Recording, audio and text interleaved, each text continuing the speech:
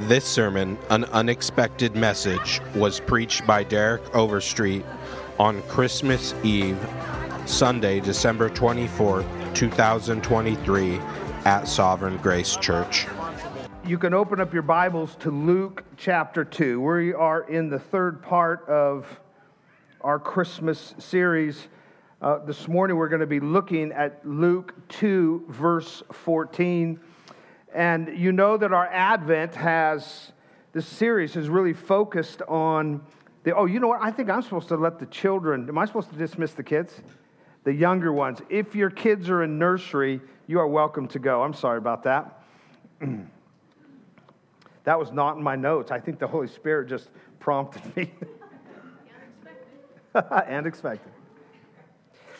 We have been in a series, The Unexpected at Advent. Lowly local shepherds. The message of the good news brought to them, but most unexpected. Gentile magi from afar bowed at the feet of this little boy, Jesus. A Jewish virgin girl. A blip on the map called Bethlehem. The unexpected at Advent. This is not the way most people would have written the script of the Savior of the universe entering the flow of fallen humanity. But as I thought about this week, the irony here is that we've been celebrating the unexpected. But truth be told, we tend to fear the unexpected, right? We like our worlds ordered. We find comfort in our well-laid plans. No surprises, please. We all dread that unexpected phone call that bears bad news. In fact, we can even struggle at times with something even that's good if it's unexpected. Well, I really appreciate you doing that for me, but man, I just wish you would have told me ahead of time. We struggle. It's in our human nature to struggle with the unexpected. But the truth is, the unexpected is unavoidable. And at times, it's unimaginable. You may or may not be aware, but just over the last couple weeks, we've had three different families deal with an unexpected death. Sierra Wilkins received the phone call a couple weeks ago that her brother was unexpectedly killed in a car accident. Kaylin Holloman lost her mother this week on a Thanksgiving trip, and unexpectedly she began to experience serious health issues. And the Lord took her this week. John Hahn, I woke up to an email this morning. John Hahn said, hey, a former student and a young lady who attended our church for a season, she was on her way to travel for the holidays, and he just found out she was killed in a car accident. Both her young children are in the ICU. Unexpectedly. To you that I just mentioned and others experiencing suffering unexpectedly this Christmas, can I just allow these words by J.C. Ryle to minister to you? He says, let all true Christians remember that their best things are yet to come. Let us count it no strange thing if we have sufferings in this present time. It is a season of probation. We are yet at school. We are learning patience, long-suffering, gentleness, and meekness, which we could hardly learn if we had all our good things now. But there is an eternal holiday yet to begin. For this, let us wait quietly. It will make amends for all. As if you're suffering this morning, this sermon isn't on suffering, but if that's where you are this morning, particularly if your suffering is unexpected, remember those words. There is for you an eternal holiday yet to come, and it will be so grand and glorious, it will make amends for all that you have experienced in this life. But that promise of heaven, that heavenly promise, begins with Advent and its unexpected purpose and message that is meant to bring hope and joy, and as we will see this morning, peace to a life filled with the unexpected. So as we look at this song by the angels, really we have two parts if you're taking notes this morning, 2 points this morning. One, the unexpected purpose of Christmas, and then we'll look at the unexpected promise of Christmas. But let's look at this first point this morning, the unexpected purpose of Christmas. Look at the opening phrase. In fact, let's just read the entire text and then we will pray. I'm going to begin in verse 13. You know the scene here. The scene is that angels appeared before the shepherds. The angels are actually listening, the shepherds are listening to an angel talk to them, and then suddenly the sky opens up and an angelic choir breaks out. Look at verse 13. And suddenly there was with the angel a multitude of the heavenly host praising God and saying, "Glory to God in the highest, and on earth peace among those with whom he is well pleased." This is the word of the Lord. Lord, would you use it now to affect our hearts? Notice that opening verse. Glory to God in the highest. That's this angelic song, the angelic announcement. Unto you today is born a Savior in the city of David. And then the sky opens and more angels than you could count begin to belt out this heavenly hymn. And it begins with this: glory to God in the highest. You know, I did a little exercise last couple weeks. Every time I went into a store, I went to the Christmas card section. And a few times I told my wife, "Hey, I'll catch you at the register. I'm going to go look at the Christmas cards." And I was looking for one thing specifically. What do they say? What do they say? I read so many Christmas cards. They do have the religious section, which is like 4 cards. But that's okay because those really aren't that great. But I begin to read the cards. What's the message? And what I found is there's a lot of hope. There's a lot of joy. There's a lot of peace. They're good messages. They're positive messages. In some ways, they're biblical messages. I should have done this, but I did not actually count how many cards I read over the past couple weeks. But do you know how many cards included this first line, glory to God in the highest? 1. And it was in Spanish. But I could tell what it said. 1 card out of, 50, 60 that I must have read said, glory to God in the highest. I bring that up because when the angels celebrate the first Christmas, when the cosmic announcement is made to the world, it didn't begin with you and me. It began with God. His glory. Not mine, not yours, not ours, but His glory. This is the purpose, the ultimate purpose of Christmas. The glory of God. If you wonder, well, what does that mean, glory? John Piper describes God's glory as the public display of God's infinite beauty and worth. I love that. The public display. In other words, we can see God's glory. The public display of His infinite, that is unending, His eternal beauty and worth. That's exactly what the angels are responding to on this first Christmas. The public display of God's endless beauty and worth in a little manger. You know what the Bible says about this baby that was born in Bethlehem? Colossians 1:19 says that in this manger lay the one in whom the fullness of God was pleased to dwell. Hebrews 1:3 tells us that in this manger was the radiance of the glory of God. In John 1:14, John presents this baby in the manger as the Word become flesh, full of grace, full of truth, full of the revelation of God and His glory. This is glory in a manger. This is God's glory in a manger. You know, the interesting thing about the angels who are proclaiming this, above all things, they were created to what? They were created to continually magnify and declare God's glory. Just think Isaiah 6. Just go read the book of Revelation. That's what you find them doing. And for this, they have been given a front row seat in heaven.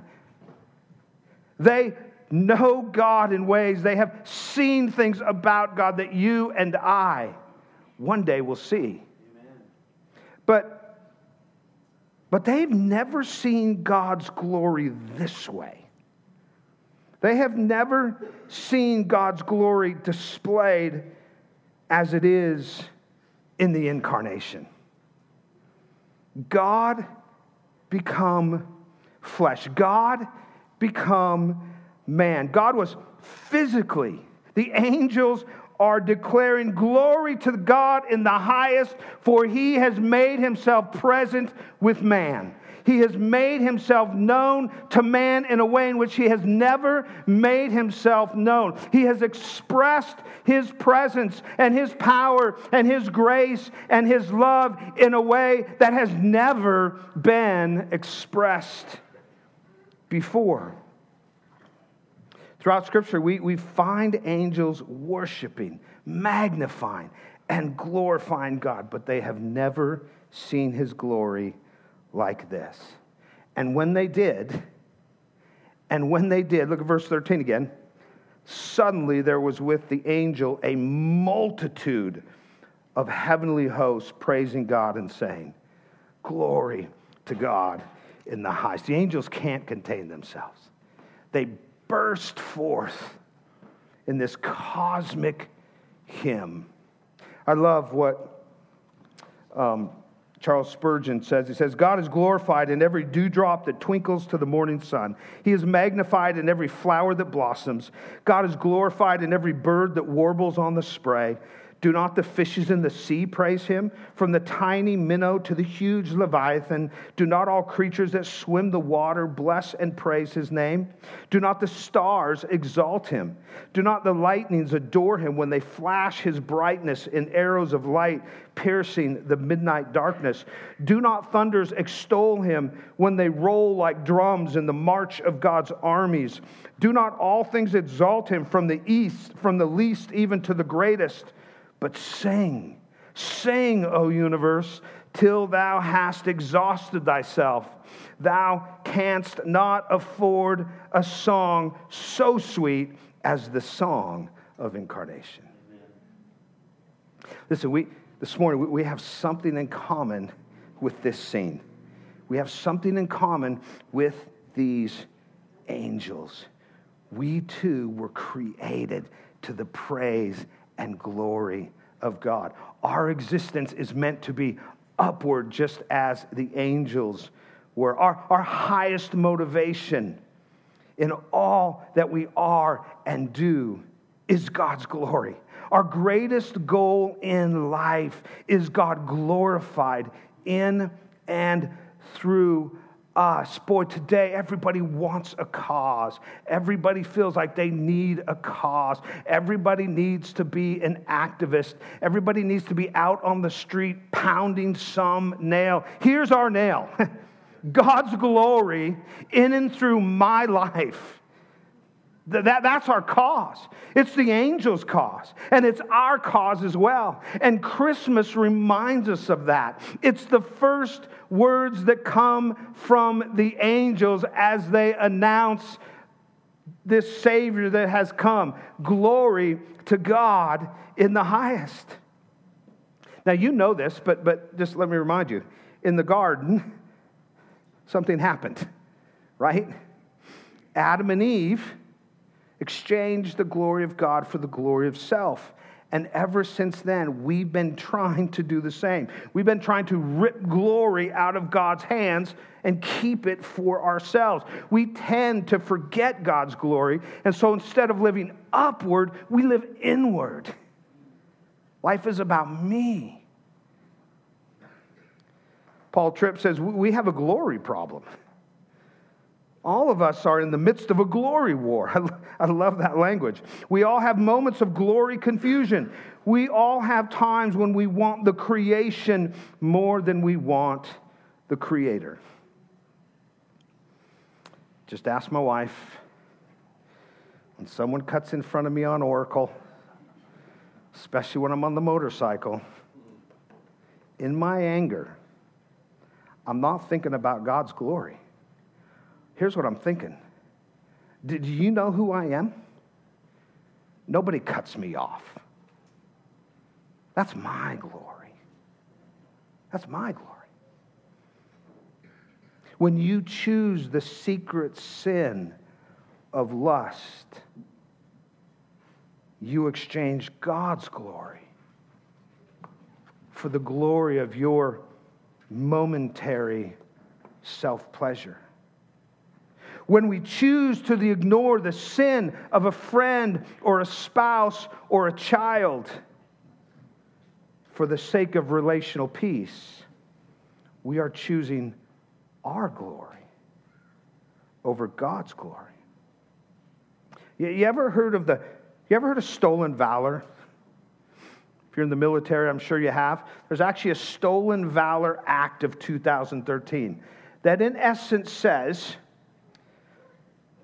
that anyone who fraudulently, especially for financial gain, who fraudulently puts themselves forth as a heroic military, receiving some kind of medal. There's actually a list, I think, like 10 different medals that's covered under this act. It's a law in our country. If you are found fraudulently declaring that for yourself, it's called stolen valor. They can throw you in jail.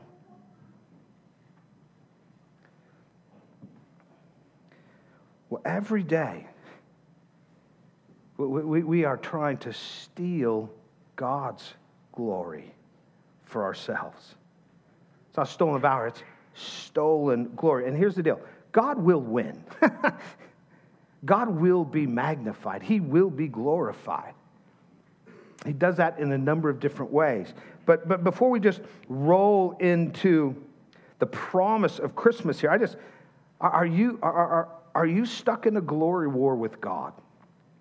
Is there an area of your life where it is not glory to God in the highest? It's glory to me in the highest. It's glory to me at all times. I'm not going to try and tell you what that might be. The Spirit of God is here. He convicts. He draws people to repentance. He bears fruit in the lives of those who humble themselves and repent before Him. But I can tell you this, if you're like me, and I know you are, we all have areas where we are in a glory war. Well, Christmas comes and uniquely reminds us why we exist, to bring glory to God in the highest. Allow this Christmas to be the time, if you will, that you wave the white flag of surrender and give God the glory due His name. Whether that's with your thoughts, it's with your actions, or it's with your words. End the glory war.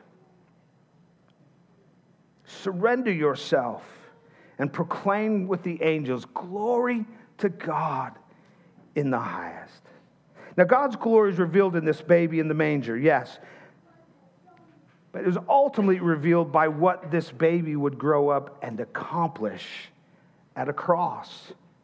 And there's a promise here that leads us to that.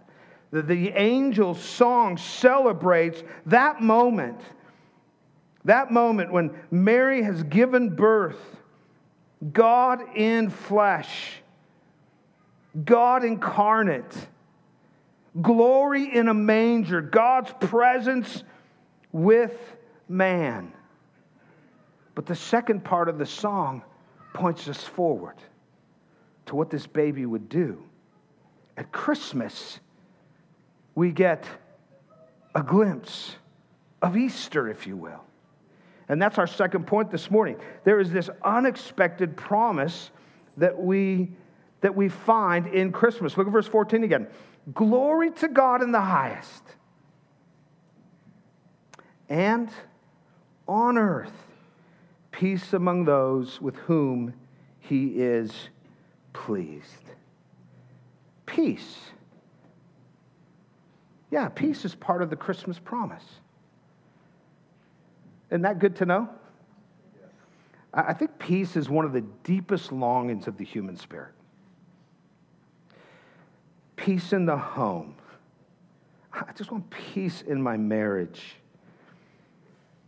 Peace in our politics. Peace in the world. We long for peace. And there's a good reason for that. We were created for peace. We long for peace because we were created for it. And in our longing, we tend to think that we can fulfill this innate desire for peace on our own, right? Peace through strength. Peace through tolerance. Peace through pacifism. Peace through understanding.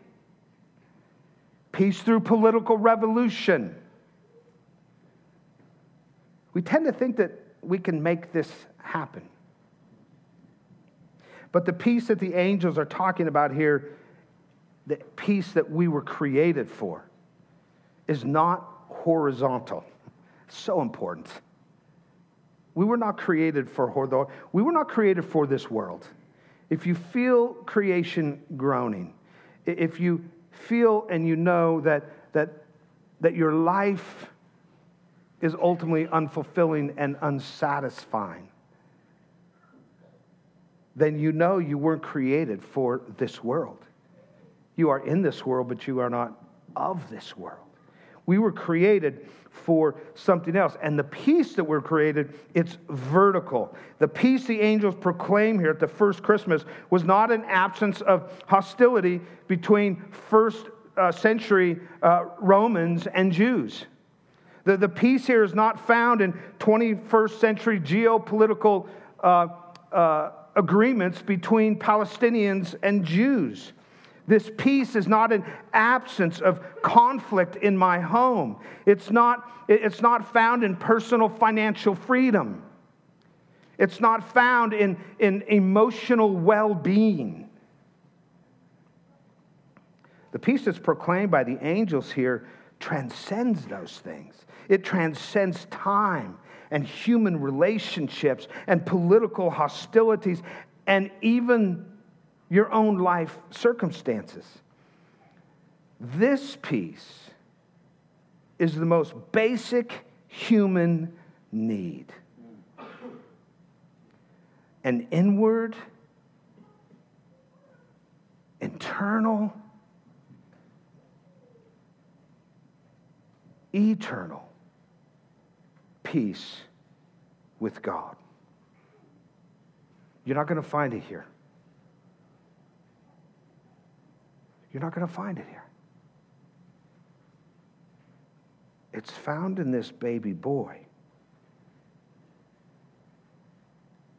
Peace with God is, whether or not you see it, whether or not you believe it. Just because we don't believe something doesn't mean it's not true. I know that's radical in this culture, but it's true. It's absolutely true. But this is our greatest need. Because of sin, because of Adam's sin in the garden that polluted everyone's human nature, polluted mankind, it's why we sin. Because of our sin, because of my sin, we need peace with God, and it only comes one way. You can't vote it in. Can't have a big enough savings account to make it happen. You might be able to buy love, but you can't buy peace. Not this peace. It's glory in a manger. It's glory in a manger. You know Isaiah 9, in foretelling the birth of Christ, Isaiah 9 calls this baby the Prince of Peace. And that wasn't just a title. Certainly he would come and he will fulfill our greatest need by breaking down, Ephesians 2, the hostilities. By transferring us from being enemies of God, Romans 5, to sons and daughters of God, Ephesians 2. But he would become our peace. He isn't just a ticket to peace. He is our peace. Let me remind you again a little bit about world history. I just mentioned this. Adam was in the garden, and there was peace with God. He was created for that. Adam and Eve were created for that, and they experienced perfect peace with God. But that peace was destroyed the moment Adam chose to rebel against God.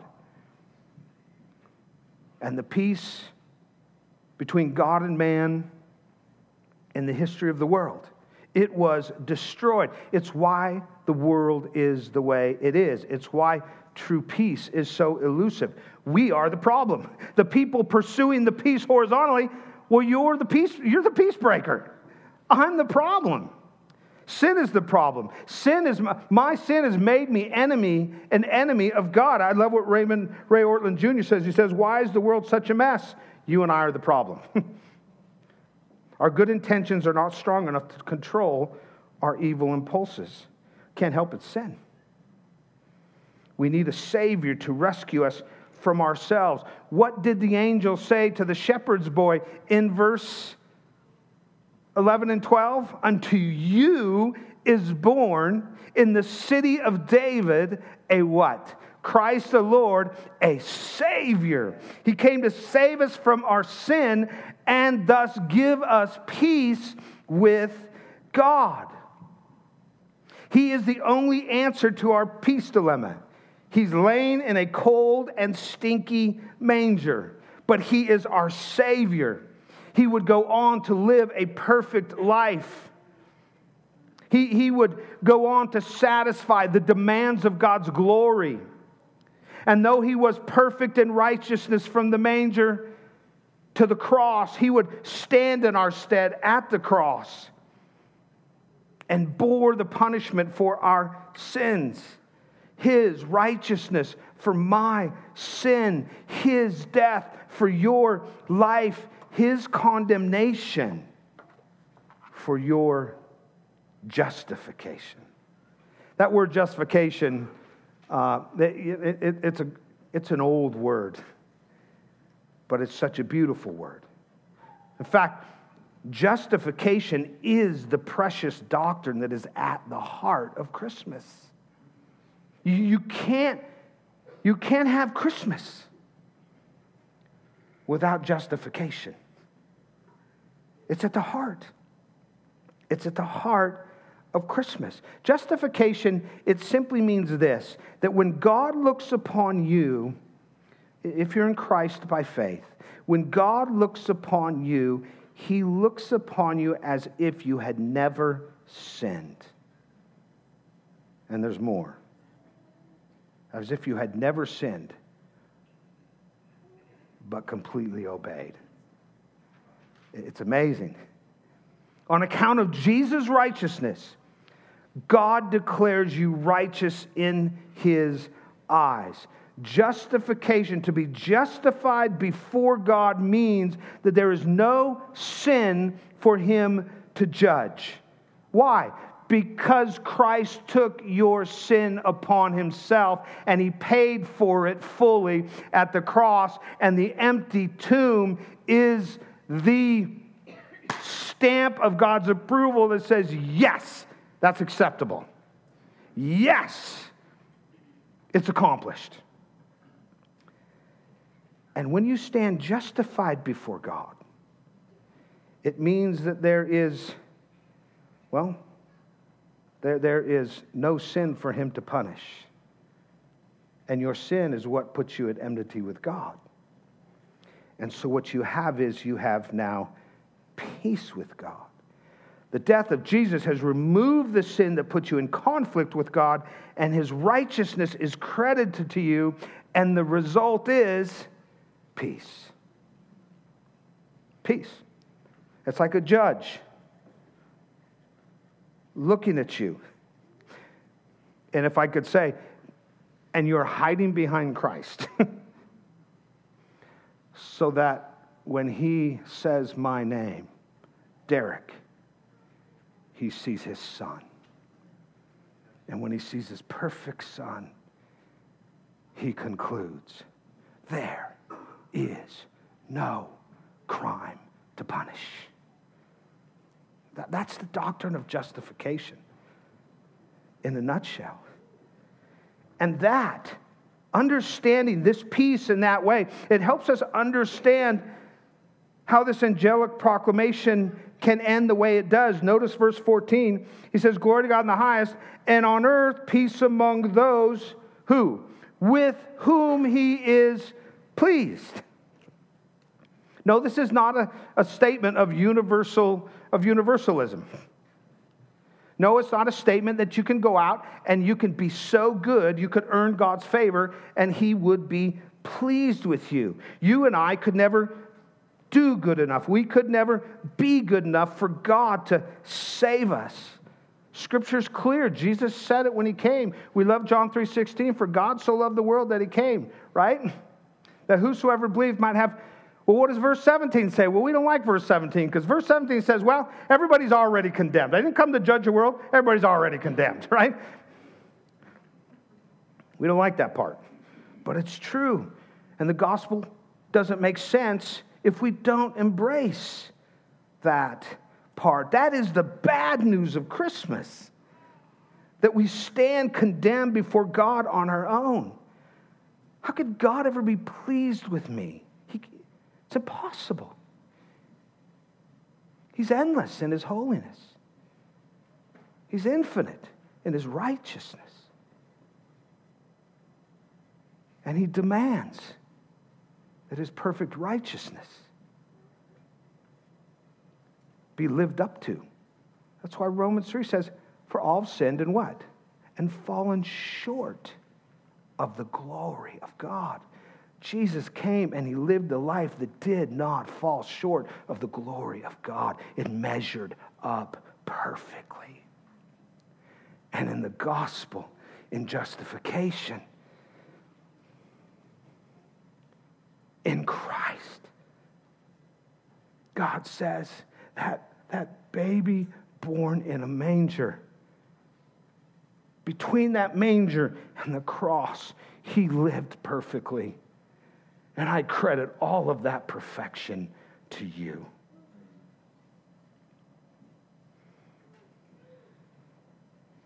That's why Romans 5:1 says, now through faith, we are justified and have what?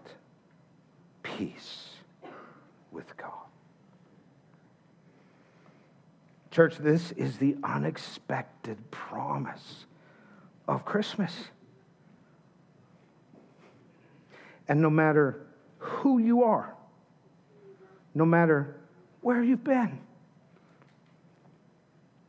no matter what you've done, even if you did it last night, even if you did it this morning,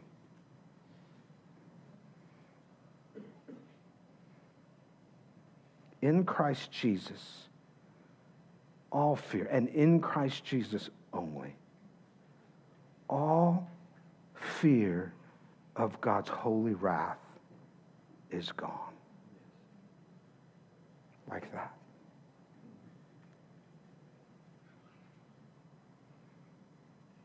And you might say, well, holy wrath, what are you talking about? My life is good. Things are clicking. Everything I touch, it turns to gold. Relationships, money, ideas. You should see my resume. Good for you. Enjoy life. But this is the best it'll get. Because God's holy wrath is coming. Christ will return and judge. And each one will, every human being ever born, will pay the price for their sin, which the Scriptures teach us clearly is eternal damnation.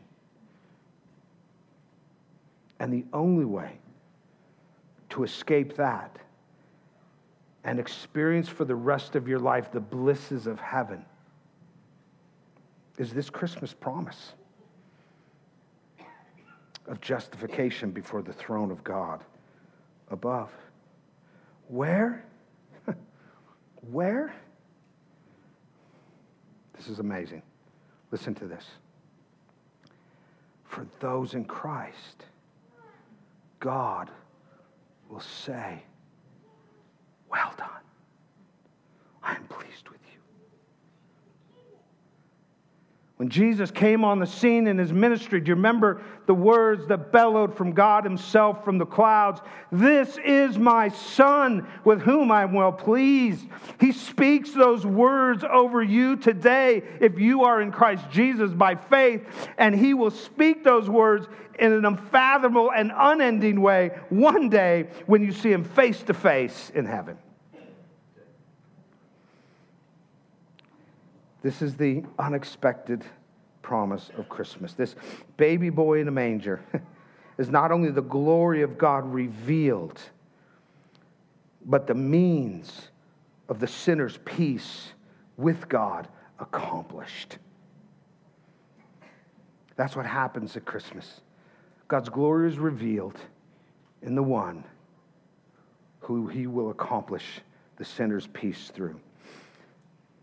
That's the good news for lowly shepherds, for elite magi, and us today. So, learning from our wonderful choir this morning. Amen.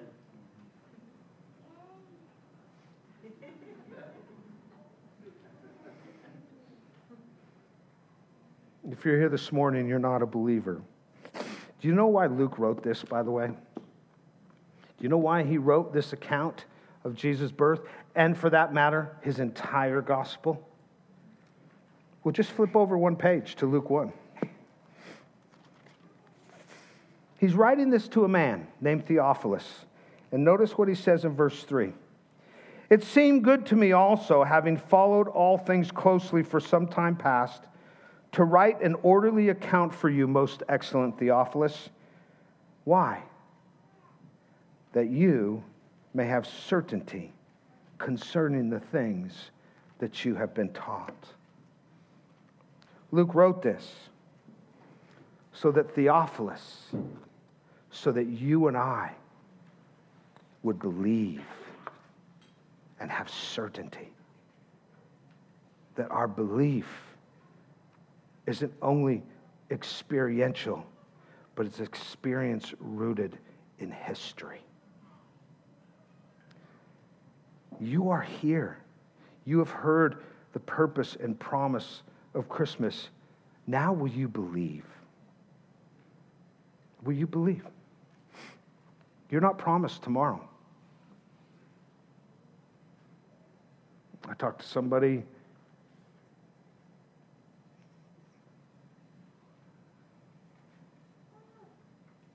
who got the unexpected phone call. A sibling on the way to work. Normal day.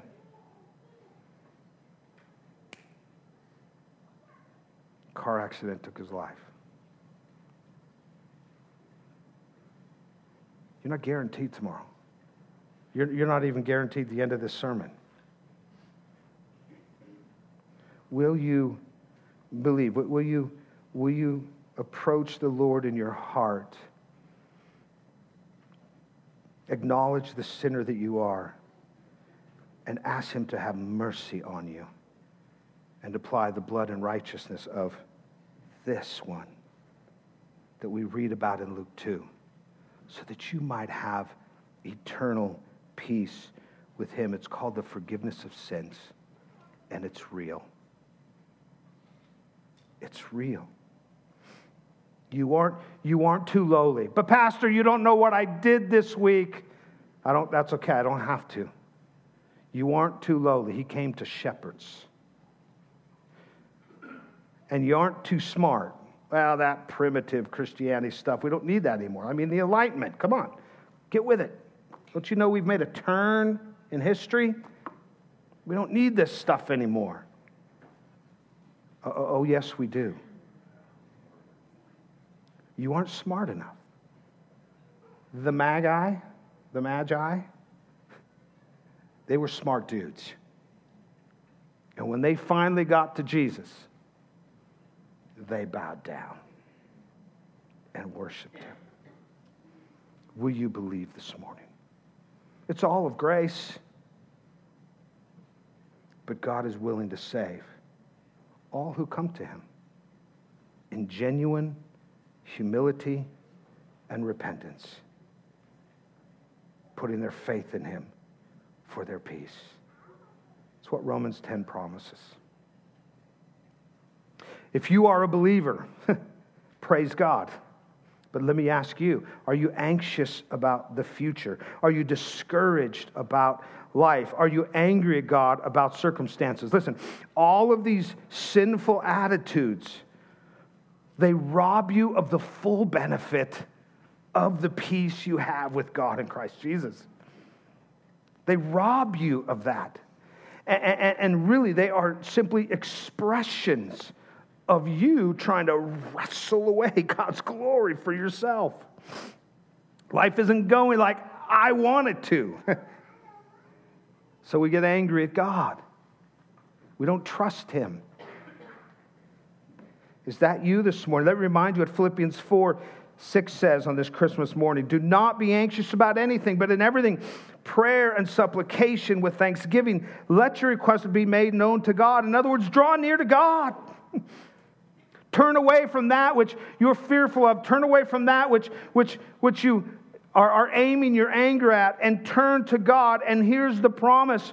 And the peace of God, which surpasses all understanding, will guard your hearts and your minds in Christ Jesus. That imperative has a connection to the manger in Luke 2. Or consider Isaiah 26:3.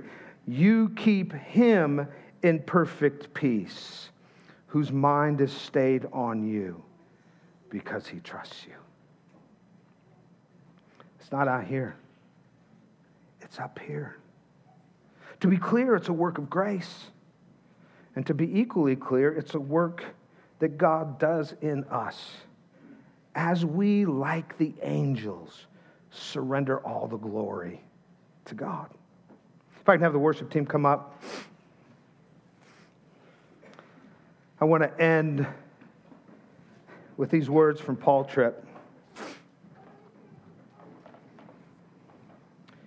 He says, if you would for a moment reflect on your last couple weeks, you will recognize, brothers and sisters, that you and I still have a glory problem.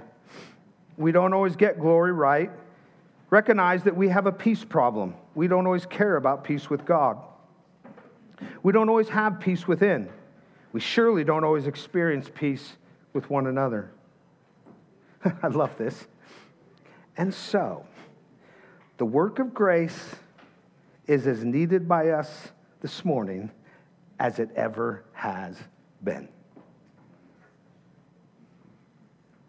Doesn't matter how good your devotions were this morning. Doesn't matter how many times you shared the gospel this week.